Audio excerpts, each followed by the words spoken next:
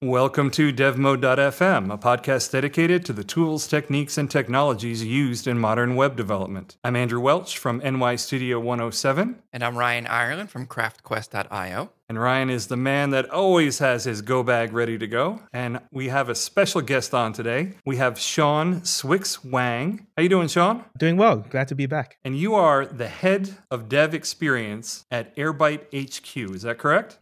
Yes. The HQ is just because we couldn't get the clean Airbyte domain. Oh, okay. Yes. So that's like the .NET of the Twitter world, right? Yeah. When you can't get the thing you actually want, you get the... Okay, yeah. But we have you on because I want to talk about a topic that I find very interesting, which is the role of a DevRel. So if you were out at the night markets in Managua, Nicaragua, and you were shopping around, you were purchasing some bandanas, buying a leather wallet, that kind of thing, and you feel a hand slide into your pocket, and you pat your leg, and you notice that your wallet is gone. You turn around, and there's a guy standing there with a little knife and your wallet in his hand, and he says, "I'll give you your wallet back if you tell me what a DevRel is." What would you say to him? Got to be quick, or you're going to get stabbed, or he's going to run off. Marketing for developers. Okay. I was actually going to ask you that. I have literally as one of my questions, a little primer that I have down here, is DevRel just marketing for developers? Are you constructing emails to send to developers? Is that one of the things that you do? Well, You're no. literally trying to market to them? That's the thing. Developers don't like to be marketed to using the traditional techniques. So you kind of need a completely different set of skills and, to be quite honest, backgrounds in order to be effective in this field. In a way, that's kind of a tongue-in-cheek thing because there is a place to market to developers. I have worked with plenty of really good marketers who are worth their weight in gold, doing things I could never possibly do. But there's also a reason why DevRel has arisen, which is because the bottom-up approach of hiring developers to talk to other developers has been so effective. And on a personal note, I think for anyone who wants to build a career doing content for other people and potentially for yourself in future, I think DevRel is a really good career to be in. Now, when you say marketing to developers, you're not talking about personal hygiene products like manscaping or that type of stuff. You're talking about something that your company offers that you want that developer to then take advantage of, right? I mean, typically a DevRel role, well, what kind of company would a DevRel be needed in, first of all? Surprising number of companies. So I got into DevRel at Netlify, which is a web hosting company. Doesn't really specifically have much in the way of an SDK. It just has a CLI, just has a build system, and you can use whatever framework you want. So I was the React guy for Netlify, and that was a majority of where people started to know me from because I think that went really well and I grew a lot with Netlify. AWS has developer relations, and I was there after Netlify because they have an audience beyond just DevOps type people. Specifically at AWS Amplify, where I worked, we're specifically targeting the JavaScript developer. So you want to focus on frameworks, you want to focus on languages, you want to teach them how to use your tools, and you want to tell them why they should use your tools instead of choosing some other tool or building their own. The interesting thing about developers as an audience, as compared to any other audience, is they have the unique capability that they could build you. Sometimes in a weekend, probably not in a weekend, but they could build you theoretically. So part of your job is competing against DIY, is what I call it, is telling people why you should not, for example, roll your own crypto, roll your own email system, roll your own auth. The list goes on. Of course you could. And of course, you would have a greater degree of control. Everyone worries about vendor lock-in. But at some point, you want to leave some parts of the job to professionals so that you can go on and do other parts of the job which you actually wanted to do. So I think part of developer relations is getting that message across in a compelling way, but leaving people with something useful that they can take with them, whether or not they choose your tool, which is something I do like to do a lot of, which is whether or not you pick my tool, you pick a competitor tool, doesn't matter. You listen to anything I say, read anything I write, you'll come away with a deeper appreciation of the problem because solutions come and go, but problems remain. Now, I've heard the term developer relations or DevRel. I also hear developer advocate. And back in the day, I used to hear developer liaison. Are these all really just different words for the same roles? Are they all very similar, or are there subtle differences between these things? There's nominally subtle differences, but in practice, I feel like they're probably the same. And it's very much a fatty type of hype-driven cycle of words. I would say probably developer liaison or developer evangelist was the kind of first generation of this Guy Kawasaki. movement. Guy Kawasaki, chief evangelist of Apple. What a title. He would not be focused on developers as much, so I wouldn't consider him a developer advocate. I would consider him a general technology advocate. He was, though. Like, I actually, in a former life, I actually liaisoned with Guy Kawasaki a long, long time ago, and initially he was kind of doing that. So I've never seen his work, so I know of him. I've never interacted with him, so that would be useful. They're all kind of terms for the same thing. I feel like, this could be personal bias, I feel like people like using the term developer advocate because they like saying developer avocado, and they like putting the little avocado emoji on their profile. Yeah, I'm not such a fan of that. So that movement was started by Sarah Vieira, and it's a cutesy name for a job. But I think there's a large contingent of people who are not fans of infantilizing tech, making it childish or whatever. Like, this is a serious job that people do. And I think a lot of DevRel is very insular, very navel-gazy, very much, oh, look at how awesome I am. And look at me and my buddies traveling around conferences. And it feels very out of touch compared to the developers that you're supposed to relate to who do not have that kind of life and do not have that luxury of printing little stickers and passing them around. And that is a job somehow. Oh my God. I didn't realize that there's a subculture around that already. Oh God. Oh my God. Yeah. Oh, yeah, there is. It's amazing. So I have two minds on that, and you're striking a chord with me because I do see people that are kind of professional conference speakers. Yeah. And a lot of the time they are people that are good presenters and they have a, solid presentation lined up, but they're never someone that I would hire to do the thing. You know what I mean? They're good communicators. And that's not to downplay what they do, because I also know lots of programmers that are terrible communicators, and I would never have them speak anywhere. On the other side of the coin, I look at it from the perspective that, they got to promote themselves. They got to do whatever it takes to bolster themselves up, to promote themselves, to give themselves a bigger audience so that some company might decide to come in and hire them on. That seems very influencer-like. It is. It's tech influencer. Yeah. Rather than like the nuts and bolts of effectively communicating the advantages of a technology or a stack or a tool. But it sounds like, Sean, you're saying that you would be adverse to switching your job title to tech influencer and putting a couple of avocado emojis and stuff like that on your profile. You would be adverse to that? That I would never do that. I'll never be caught there doing that. So let me lay out a few ground rules or ground things. It's possible to be an influencer without being an advocate. It's just that the advocate life is abnormally suited for influencers. It's very tempting if you're already doing something on the side to do something full time and get essentially carte blanche to just do whatever you feel like doing. And that is pretty much the state of developer relations in most companies today. And it's a powerful, heady job. It's also not a real job. It's not a real career. It's kind of a bullshit job. We're and this is coming from someone in it. I've been doing this for 5 years. And so we're trying to make it more of a job. We're trying to create career ladders, career progression. We have a seat at the table, and that's partially the evolution of developer evangelism to developer relations to developer experience. And I can talk a bit more about that. But we're still figuring it out. It's very early days. The core baseline value proposition is marketing. There's some people who do it better than others. Is it a necessary thing that you must either be good at coding or good at speaking? There are definitely people who are good at both. There are very few of them in the world. So everyone wants them. And sometimes you take a leap of faith and it doesn't work out. It's a very messy field, and I don't judge anyone for trying. So I'll just say that is the state of things, which is very new field. And we're trying to, and content creation is hard in any format. And content creation for developers, when you have a number of things that you have to keep up with anyway, is also really hard and niche. You mentioned content creation. I was going to ask, what are your vehicles you have for communicating with developers in developer relations? I know in marketing, like traditional marketing, right? They have the levers that they can pull with email and text messaging and all the different messaging platforms and styles. What are the levers that DevRel pulls to connect to developers in a way that speaks to them and what they need? I think you can think about it in two big pockets, which is essentially owned channels and borrowed channels, like the channels that you borrow from other people, including conference speaking, including Twitter, including YouTube. And then channels that you own are your blog, your newsletter, that kind of stuff. And you do have to have some kind of balance between borrowed channels, which is where more people are likely to be, and own channels, which is where you sort of control your own destiny and speak to a more engaged audience, which are more likely to actually pay you money, which is another fun fact, by the way. Most developer advocates have never paid for their own company product.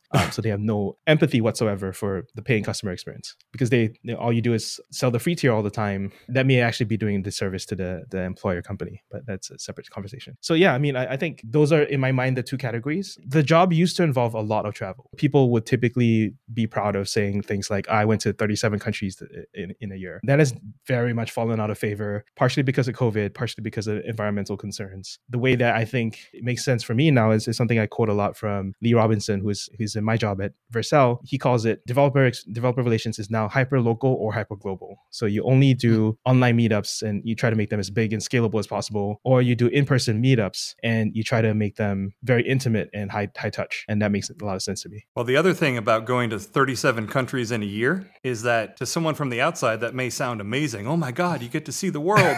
It actually sucks, man. You spend so much time just in airports and buses and waiting and hotel rooms like that. That's not a fun life, to be honest with you. At least I don't think so. Yeah. And you think you can expense a bunch of stuff, which you can, but also it actually has a financial personal burden, because the stuff that you don't expense, you actually end up spending more of, because you don't have your regular stuff with you in your house. So I tried going nomad for about 4 months while I was in Netlify, just bouncing from conference to conference. And ultimately, I just decided it wasn't for me. I don't think it's for most people. Well, it's brutal. And I know people both in the tech field and in other fields that they travel for a living. I actually have a good friend of mine that said, he said, I used to like people until I started traveling for a living. And now he's a grumpy old man. Like, he just get out of my way, because, he's always hustling from one place to another. But Eric, I got a scenario for you. You've spoken with me a few times. You know I can put a couple sentences together. You want to hire me to be a DevRel at Airbyte. What the hell am I actually going to be doing? Like, what would my day-to-day job consist of producing or doing? What would I do? It's going to vary for different companies. So for Airbyte, it's focused on data engineers, and it has a mix of people who are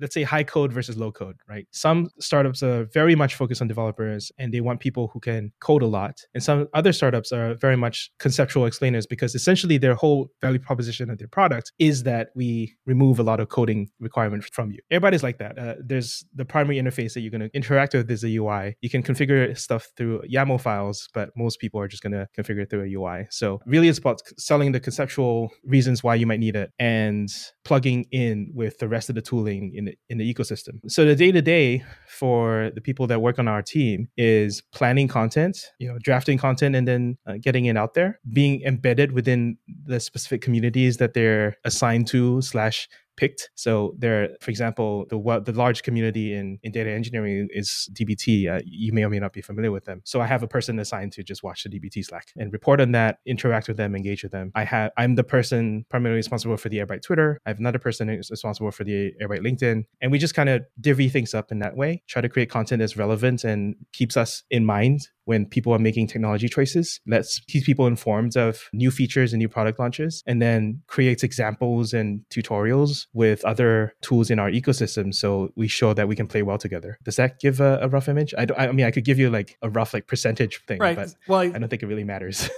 I think one of the things that you said that is key is that it probably depends on the company. So yes, for one company, your primary job as a DevRel might be making YouTube videos. Yep. And for that, you might want to hire someone that looks attractive on screen, is a good communicator, and knows enough about the product to convey what you need to convey, because you're producing should be aesthetically and presentationally good video. On the other hand, if your DevRel role is more involved in writing code samples that need to show how to integrate with particular services that you offer or whatever, you don't care. The person can be an ugly mug like me, and they can be writing that and doing their DevRel stuff all day, right? Yeah, I think you want to adapt the playbook to the company. So I'll give you more dimensions, right? Is the company selling an open source product? Because if you are, then you have essentially two audiences. One, the open source users, and then two, the paid version, whatever the paid version is. And then are you selling to sort of top-down sort of CTO types, or are you selling bottom-up to individual developers and how you're focusing between those. So yeah,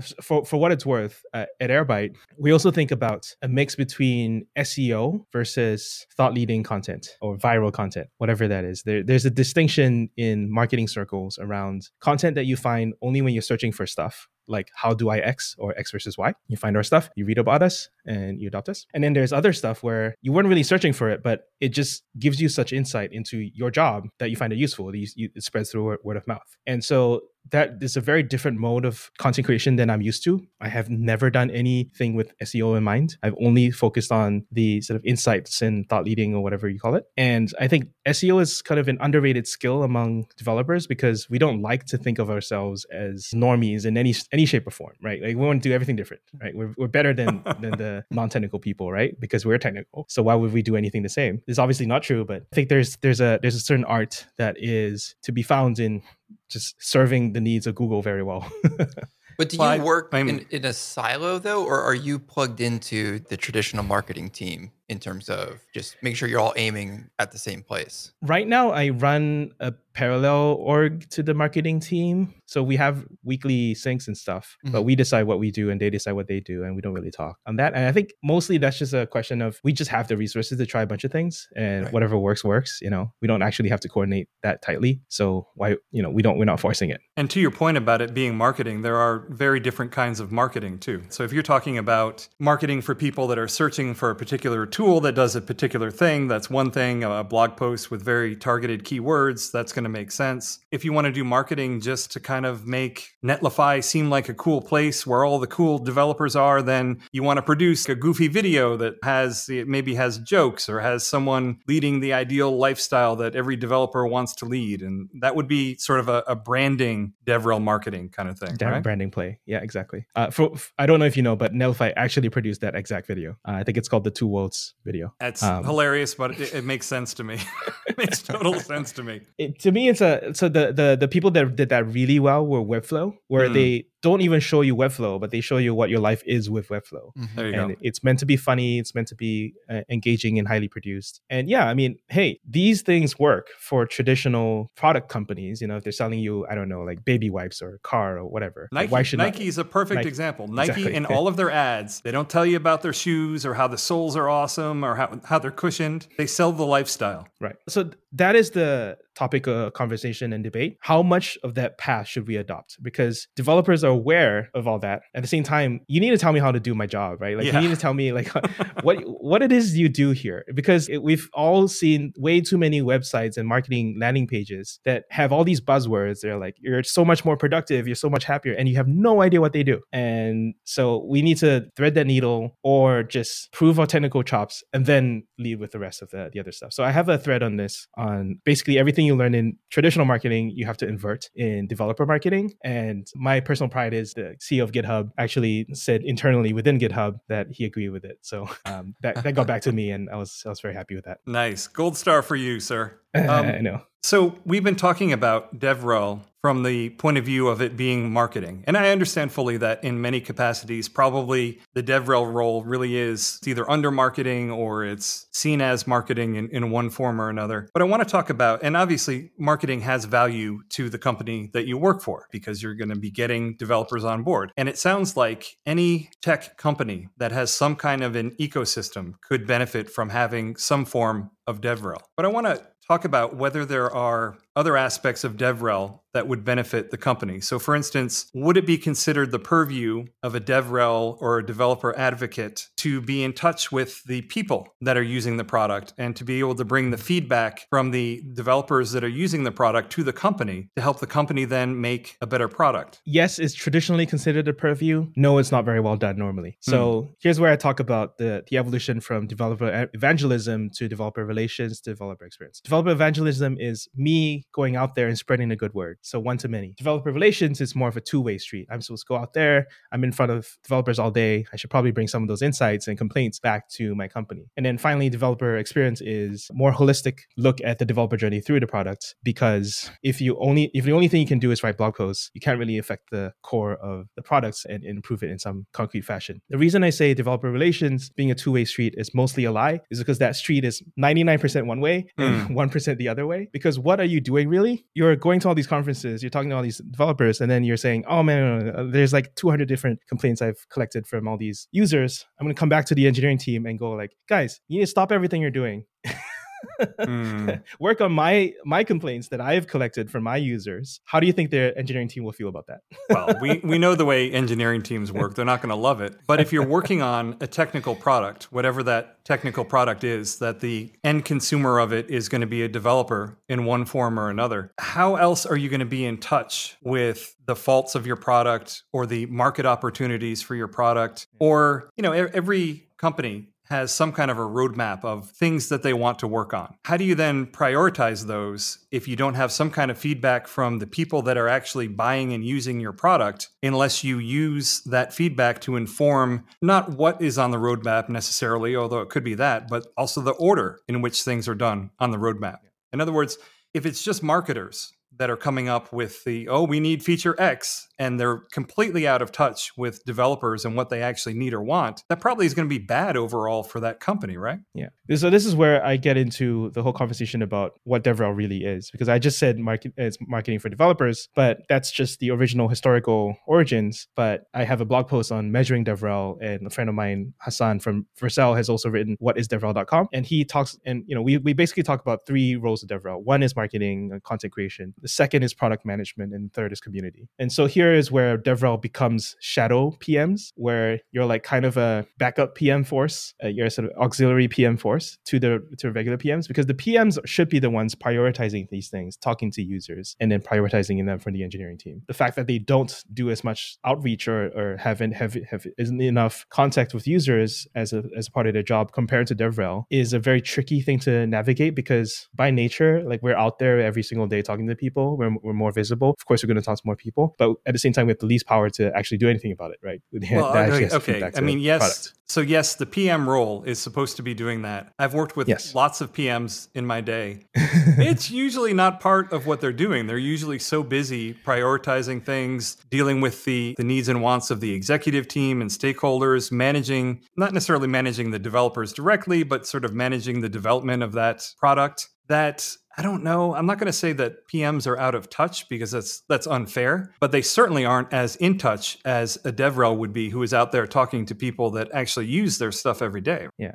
Look, it's a balance, right? Like, making anything, if you ask people a bunch of times what they want, they would just tell you that they want a faster horse. The PM kind of represents the internal vision, that where we actually want to go. So you have to balance the external pressures and the internal vision and make something out of that. The only thing I'll say to you is there's all these very high intentions, very noble intentions of like, we're a team here. You guys as DevRels, you should be feeding insights back to us. But it only takes a few quarters of your suggestions getting ignored for you to completely stop doing that. Yeah.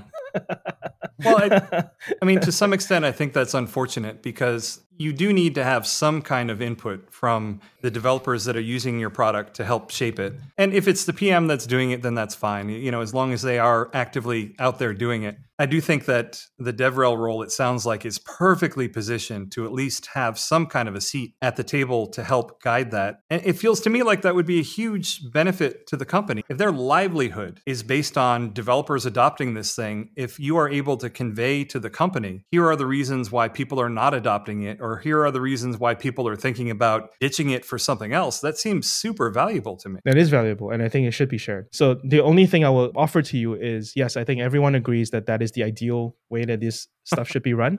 The two things that are broken here, one is the formal authority in the reporting structures. If you're not in the product org, you're not going to get listened to as much as if you're in the product org.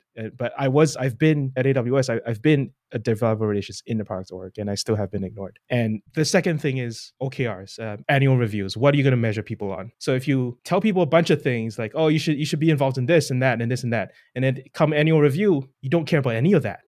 That's a problem. Yeah. Because you just told me that I should care about this. I just went and did a bunch of work. And then at the end of the year, when push comes to shove, every single line of conversation is, or how many views did you get on your blog posts? How many people attended your webinars? Then, if you basically, what I call this is sort of duck typing for jobs. Like, if you measure people like a duck, then they are a duck. Yeah.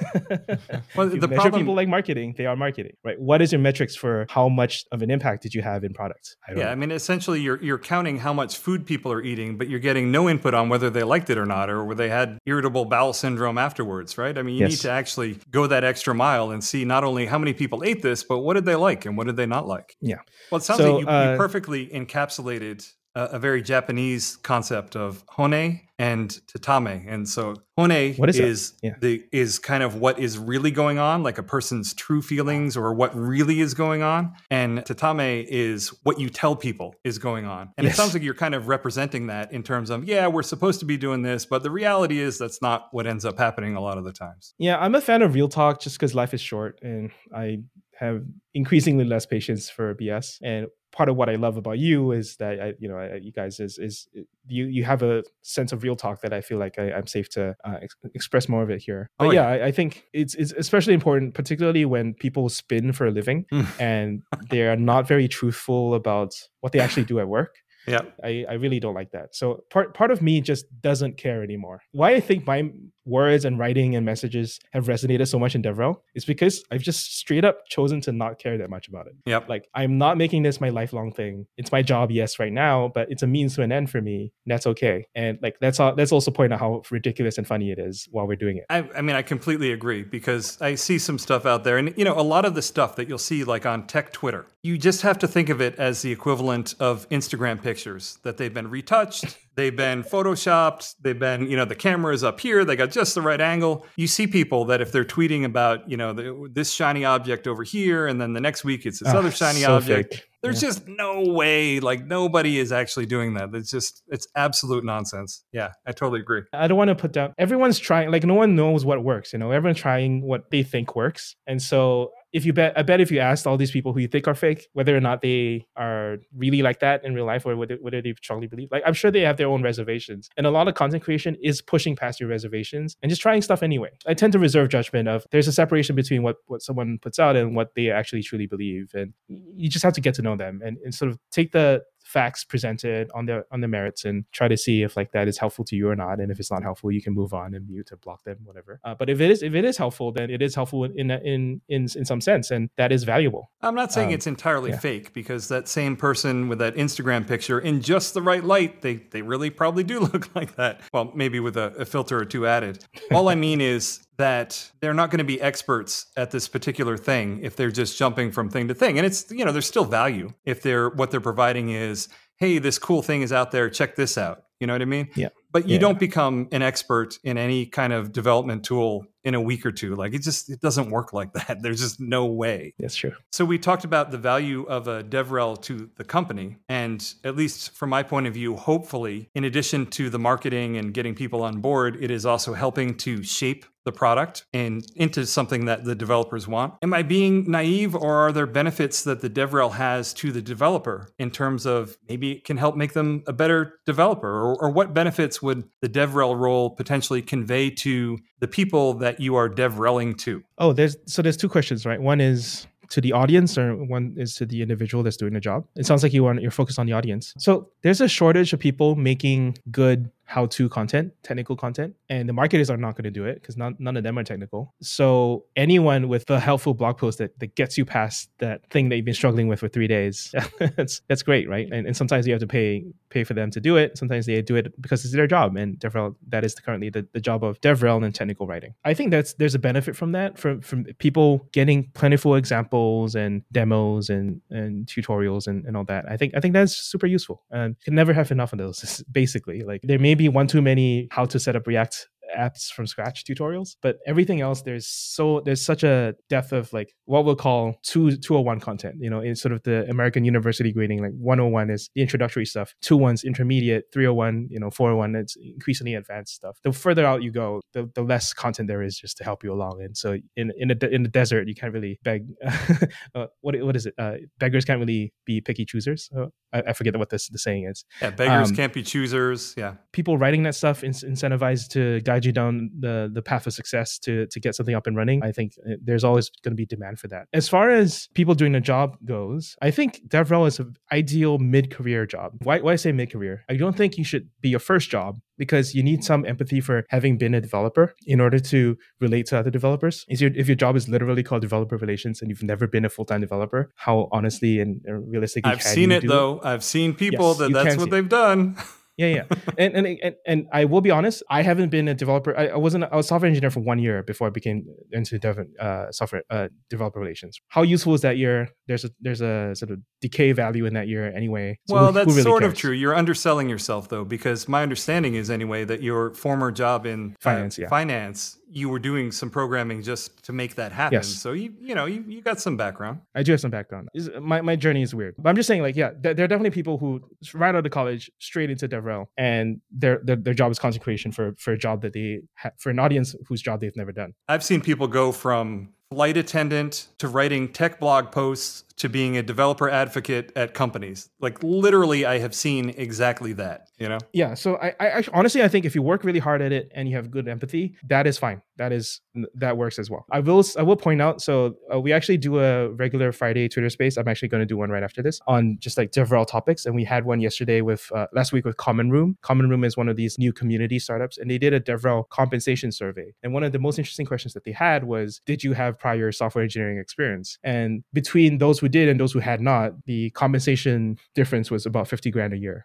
So there is, in the job market, there's some valuation on prior experience as a software engineer. I think partially, honestly, because of BATNA, the best alternative to a negotiated agreement. Because if you didn't get the job as developer relations, then you would just go back to being a software engineer. So you do have a baseline alternative to go back to.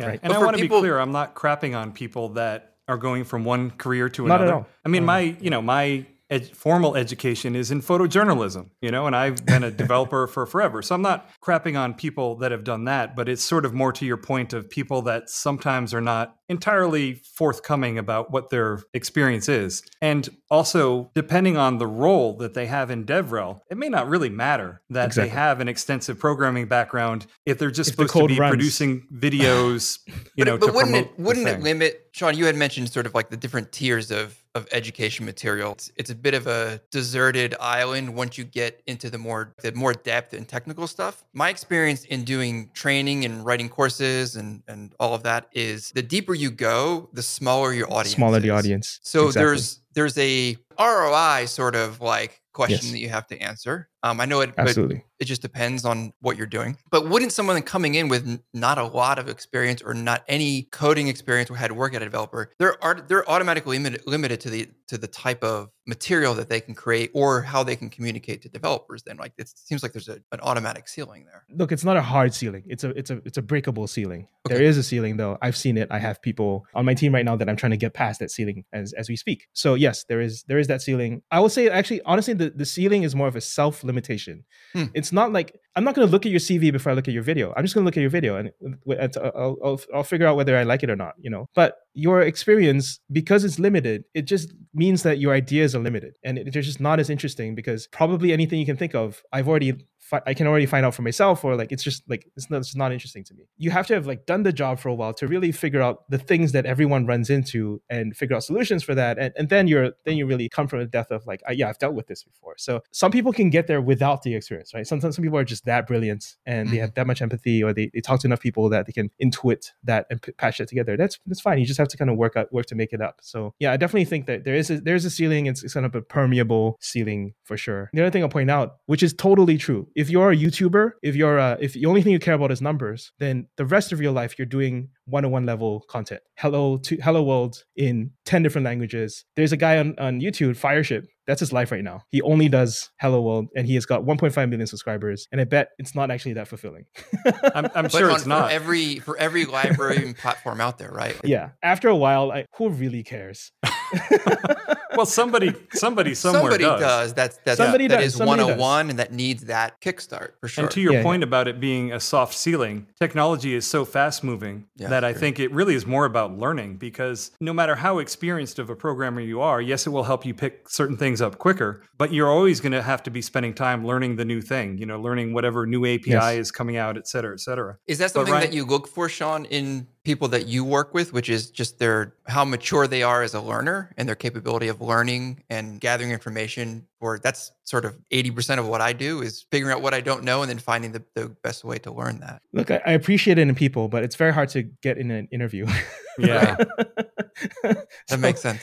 So you just kind of have to observe it over time and hope you luck out. I will say something I do look for is what I call content grind, what others might call grit, which is, as a professional content creator, it's not the same as doing it on the side. You have to be able to pitch ideas passionately, work on it really hard, and then have it fall flat. And then pick yourself up the next day and carry on. So in a former life, maybe you would have to have the mentality that you could work on an assembly line, right? And be okay with that. It's a little bit of an assembly line for sure. I am full of ideas on how to make it not an assembly line. I would really like to make it, because I am a believer that we are, I don't know if you know the lion versus zebra analogy, where we hunt when the time is right, when the mood is right, when the environment is right, and then we rest when we're just not feeling it. Where zebras graze all day and at a constant rate. And so we're definitely much more lions than zebras. At the same time, we're being paid to do a job, and we have to try to create on a consistent level. And so the balance for professional creatives, which is what we are, is that we have to be on the clock and try to perform on some regular basis that the business can actually depend on. That is what we sign up to do, and that's why we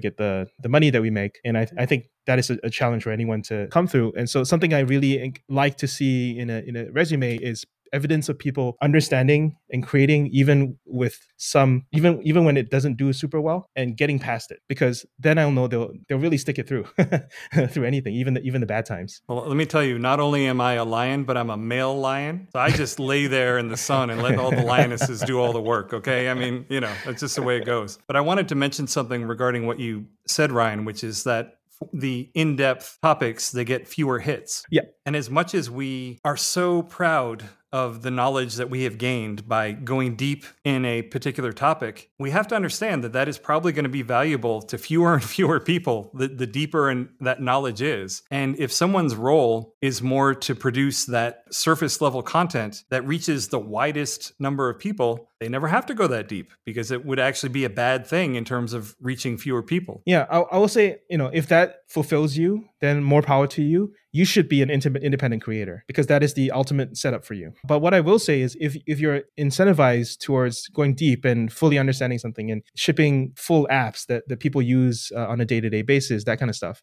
working at a company instead of working on your own as an individual creator fully aligns you, because the people who go deep are the people who pay you money. And people who are shallow only watch free stuff on YouTube. Yeah. Okay. That makes sense. And that's something that Ryan and I were kind of joking about in the back channel while you were talking about some stuff. Ryan is like, are we unintentionally freelance developer advocates? Because, yes. I produce content in terms of podcasts and blogs and sometimes videos. And at least Ryan's smart. At least Ryan has people paying him for his content. He's producing it. But it still sort of seems like, his role is very specific in terms of producing content for Craft CMS. And it almost seems like kind of what he's doing is sort of a DevRel role in a way, in terms of helping people to learn the product and use the product. I mean, my scary little secret fear is that a lot of the space that I have for that business is because there isn't actual serious effort on DevRel for that platform, right? It's that's what gives me the space there to do that. Which is nice. It's symbiotic in that sense, yeah. To be honest. Craft as well when you do well, and I think that's the way they prefer to have it. Same thing in Laravel, right? I would consider you a professional content creator rather than developer relations. What are you shaking your head? I think he's arguing about the professional part. Number one, not professional. Number two, although I do produce content, I definitely don't. I was talking to Ryan. Oh, well, okay. Well, I'm still going to say business. I'm still going to say the same thing. Not professional. Anyway, continue. Anyway, so developer relations, there's a lot of stuff that you don't see behind the scenes that is not focused on content creation, right? So I told you about DevRel involving product feedback and how that is misaligned in some way, and we haven't figured that out yet. But there's also community building, right? Doing a bit of support sometimes, and organizing meetups, that kind of stuff. It's not in the typical content creator wheelhouse. We're just content creator adjacent, we're part-time content creators, or maybe we're 60%, 70% content creators, but we're not 100% content creators. And then the other thing that we do a lot, part of the thing that sometimes what we do well, the value that we provide the most in terms of DevRel is product launch support, whether or not it's like feedback or like drafting the blog post to announce a product. 2 days ago, one of our users of our products had a security breach that was not really our fault, but it was an opportunity to educate people about the security dimension implications of using our products and like, what you should do to lock down your permissions, that kind of stuff. And I worked on that as well. And I was very proud of that, but it's never going to be, a thing that everyone knows me for. But that's part of what professional developer relations would do that might be different from content creation. What I'm curious about is how you get into DevRel to begin with, because as far as I know, maybe somewhere in some college there are DevRel majors, but no, I don't think that there are. I mean, are they YouTubers that happen to like tech that decide to do it? Are they programmers that hate programming? Are they educators that like tech, or are they quote unquote super fans that love the product already and are already advocating it? And so it's a natural role for them to fill. How does the typical DevRel fall into that role if it's not a mature industry? I'll say a mix of everything you just said. So we have two people who started as YouTubers and we hired them as developer relations. We have other people who are engineers who liked writing on the side, and now we hired them to do that 75% of the time. For myself, the way that I got into DevRel was by accident. I was blogging and writing about Netlify even before I considered myself qualified to work for them. And they reached out because I was talking about them publicly. And so I think it's a good tactic to convert your biggest fans into your developer advocates, because then they have some level of authenticness when they tell their stories. I do try to, now that I've done it, I do try to advocate for people who've paid for your products before to do the job, because it's all nice and good to talk about something that's free. People can talk about free shit all day. And it doesn't really have any skin in the game with regards to having to advocate for it at work with competitive quotes from other solutions, including building your own, and still coming out and saying and selling other people on it when there's skin in the game, right? When you're not just writing free tweets about it or doing a meetup talk about it. So I do think there's multiple avenues into this job. And yeah, I mean, I think it's there's lots of paths, and I hope people try it out when they feel ready, and with the full awareness that it is not a fully fledged out career path. All right, so real talk, Sean. Real talk. The guy's still got his knife. He's still holding your wallet, and he says, "Sean, tell me the truth. Did you write all of those blog posts about Netlify trying to get a job at Netlify?" No, I didn't think myself qualified. For anyone who's listening, I'm very good at reading faces. That was a genuine response. But do you think that's a tactic? Because yes. To be clear, I wasn't accusing you of doing that. I was just kind of joking around. But I definitely have seen people that I think they are doing that.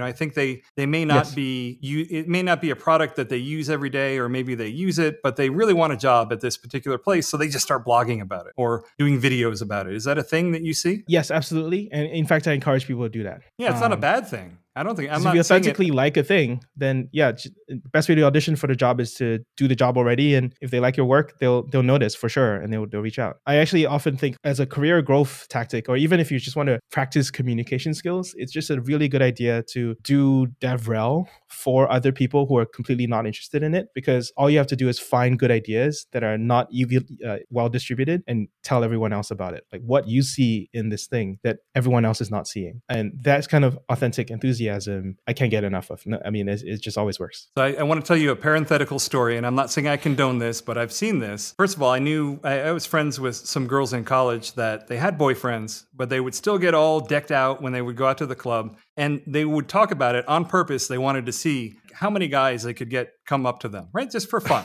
They're just having fun with it. In a similar way, I know somebody, I'm not going to mention any names, but he's told me that he has specifically done some content for various platforms just to see how many job offers would come in. And he wasn't actually necessarily interested in them, which I think is kind of terrible, but kind of interesting. I'm not a fan of that. Look, if it strokes your ego, that's great, but you're taking that's what it's up a about. lot of space. In both cases, it's about ego, right? I mean, that really is what it's about. You're taking a lot of time from other people. I don't support that at all. But to your point earlier, though, even if the content that we're creating, even if it is end goal is to sell the particular product, if that is solving someone's problem, like some poor person late at night that's Googling something, even if the blog post that you wrote with the intention of selling the product presents a solution in a way that someone can then get their job done, like problem solved, right?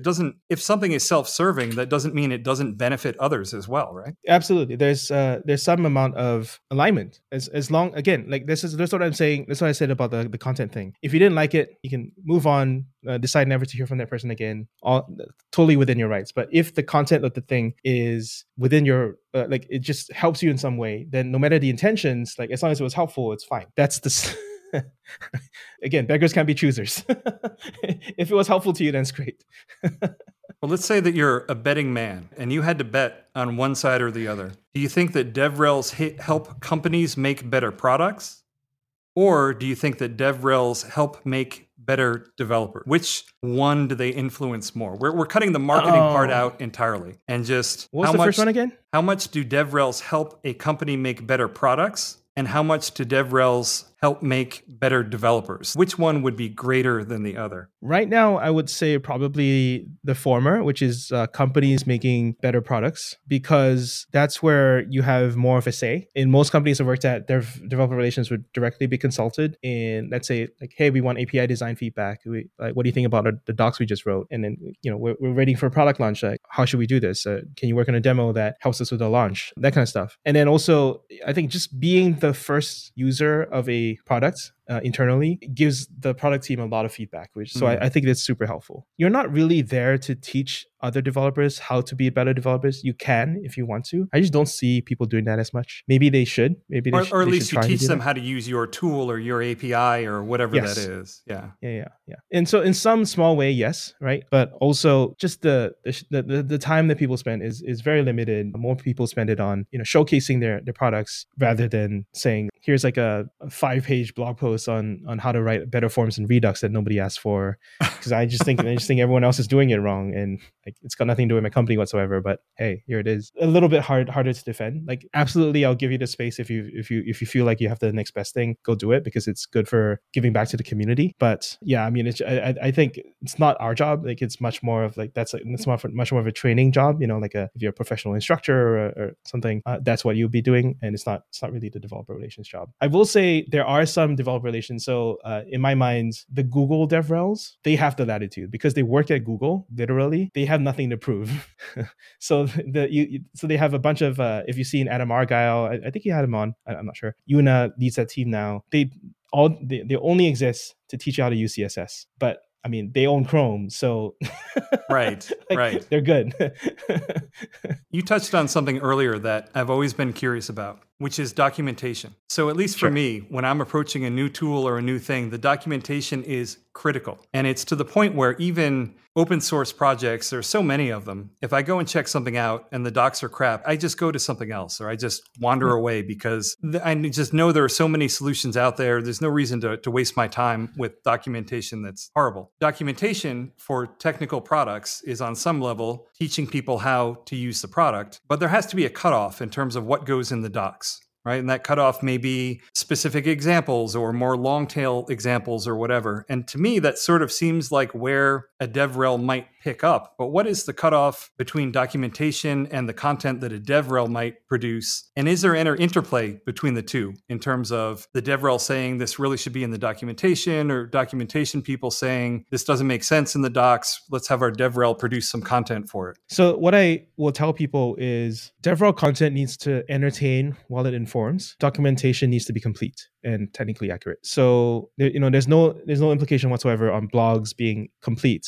They just need to tell you enough to make its point, to get you to where it's trying to go. Whereas the docs are a source of truth. Like they need to be correct. They need to be complete and list out everything. So I do think that is sort of my line of distinction between what goes in docs and what goes in DevRel. There is lots of gray area, So I had, for example, a writer write a blog post on our incremental sync capabilities that is much better than what we have in the docs today. So we'll have this session where we go, right, like, can we get some of this into the docs, and the docs team will try to get it done. I will say this is a point of, again, soul searching for me that I've had in the past, because again, I know that whatever blog post I write, there's a decay value on that. The most amount of viewers that it will get will be on the day that I publish it, and it declines sharply from there on out. Whereas docs will always be evergreen and maintained and kept up to date, and people will actually seek it out. So it's very frustrating to me when I see something that how to do X that's not well done in the docs. And I talk to the docs people, and they're like, we have a huge pipeline. We'll maybe get to this next quarter. And I'm like, heck, like if I write a blog post right now, I could solve this problem for some people. So I think that's an impetus for me, by the way, to move from developer relations to developer experience, which is where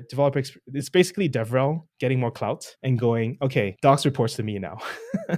Community reports to me now. So it's DevRel with a seat at the table is what you're saying. Exactly. And I have a VP title and so on and so forth. So yes, it's DevRel with a seat at the table where docs is part of the end-to-end developer journey, because ultimately when developers come across your products, they don't care who made the thing that they're looking at. They're just, does this help me or not? And so someone in the company should be responsible for making sure like the terminology and the flow from marketing material all the way down to docs, all the way down to the community should have some kind of coordination and sympathy with the developer that's going through all of these. Basically, don't ship your org chart in the developer experience. So there is some kind of two-way communication between documentation and DevRel, at least somewhat. Yeah, in some way, we've a lot of companies, including Netlify, Vercel, and us, have moved to formalize that reporting structure. All right, Sean. So we're about done here. I really appreciate everything that you said. I want to know, heart to heart, would you personally recommend myself or Ryan ditching what we do now and becoming a DevRel? Oh, wow. That's, I feel like that's dependent on the lifestyle that you want to live. I think DevRel is a different job for sure. And you guys both look like you're very happy where you are. So I wouldn't necessarily change for the sake of change. I do think that if you want to align with a company that you really love and share your enthusiasm for products with a broad audience and get paid to do this, then it's a dream job. But if you are happy, I mean, there's plenty of dream jobs out there, and you have many options. So it's one of many options for you. DevRel is not a legitimate career in the sense that there's almost no the path to like a VP title is only just starting to be ironed out. There's no chief DevRel officer. It's just not as much of a thing as engineering, marketing, or anything that's a lot more established. So I do think that I see people leave the DevRel profession after a stint in DevRel and go on to greater and better things. And so some of them would be independent instructors, because guess what? Like if you've done it on behalf of one company, you can do it for yourself, a company that you start, or you can do it on behalf of other people. And you can be professional trainers, and some people do extremely well based on that. And when I say well, I mean millions of years well, because the professional training in tech is a very lucrative field if you're good at it. I will also say there are other people who go back to engineering. This is a tricky thing for sure, because DevRel or software developer relations, you're not viewed as a real developer. And so I've been told, for example, that you would have to re-interview, and you might get set back in time in your career to where you were before you started your DevRel journey. That's definitely happened before. It's even more of a stretch to go into engineering management, for example, because you haven't been an engineer for a while. But all those things are possible, of course. It's just comparatively less likely. I think it's possible for you to go into product management because, again, like I said, you're talking to so many users, you have so many opinions on products, and if you want to take it to the next level, you can jump into product management because you now have the empathy. And I've seen people have that latitude in their own careers. And then finally, I think it's interesting for people to think about becoming founders, because in most founding setups, there's usually a chief technical officer, like someone who's very good at building. The person who's technical and can market is much less rare. And yeah, absolutely, Andrew's pointing at himself. So I think there's basically a market for a DevRel founder on the order of magnitude of a design founder or a business or products founder. And I do think that when I was doing my most recent job search, I actually entertained a few of these opportunities out there. So yeah, I will say, because DevRel is not that well mapped out of a career, you might want to end up in some other role, and you guys might already be there, so maybe you don't have to go through all this. So this is just my personal take on it. I think that the industry as a whole severely undervalues the DevRel role, because at least in my opinion, the way I envision DevRel, which may not be reality for some people that are in that sphere, but the way I envision DevRel is an open line of communication to your customers from a technical point of view. And I have seen many, many situations where a DevRel would help make a product so much better than just the development team kind of working off on their own and, banging out the next feature, and the marketing team deciding on, what shiny new thing they want to implement. I've seen so many places where someone that kind of integrates both of those paths together can bring an incredible amount of value to a product because they know how the product works. They know technically what's going on. They're in touch with the people that are using the product, and they can really help shape it. And to your point, if the DevRel isn't getting a seat at the table, I do think that that is somewhat to the detriment of the companies that employ them. Now, not every DevRel, like, some of them could just be serving that broader marketing purpose that we're talking about. But someone in a DevRel position that is that kind of open line of communication, I think is a massive benefit to a lot of companies, or at least could be. Yeah, thank you. That's considered better myself. Well, and before Sean can actually disagree with that about wraps it up with another episode of the DevMode.fm podcast. If you enjoy the show, please make sure to subscribe, tell a friend, drop us a review. We really appreciate it. For the DevMode.fm podcast, I'm Andrew Welch. I'm Ryan Ireland. And thank you for coming on, Sean Swix Wang. Thanks for having me.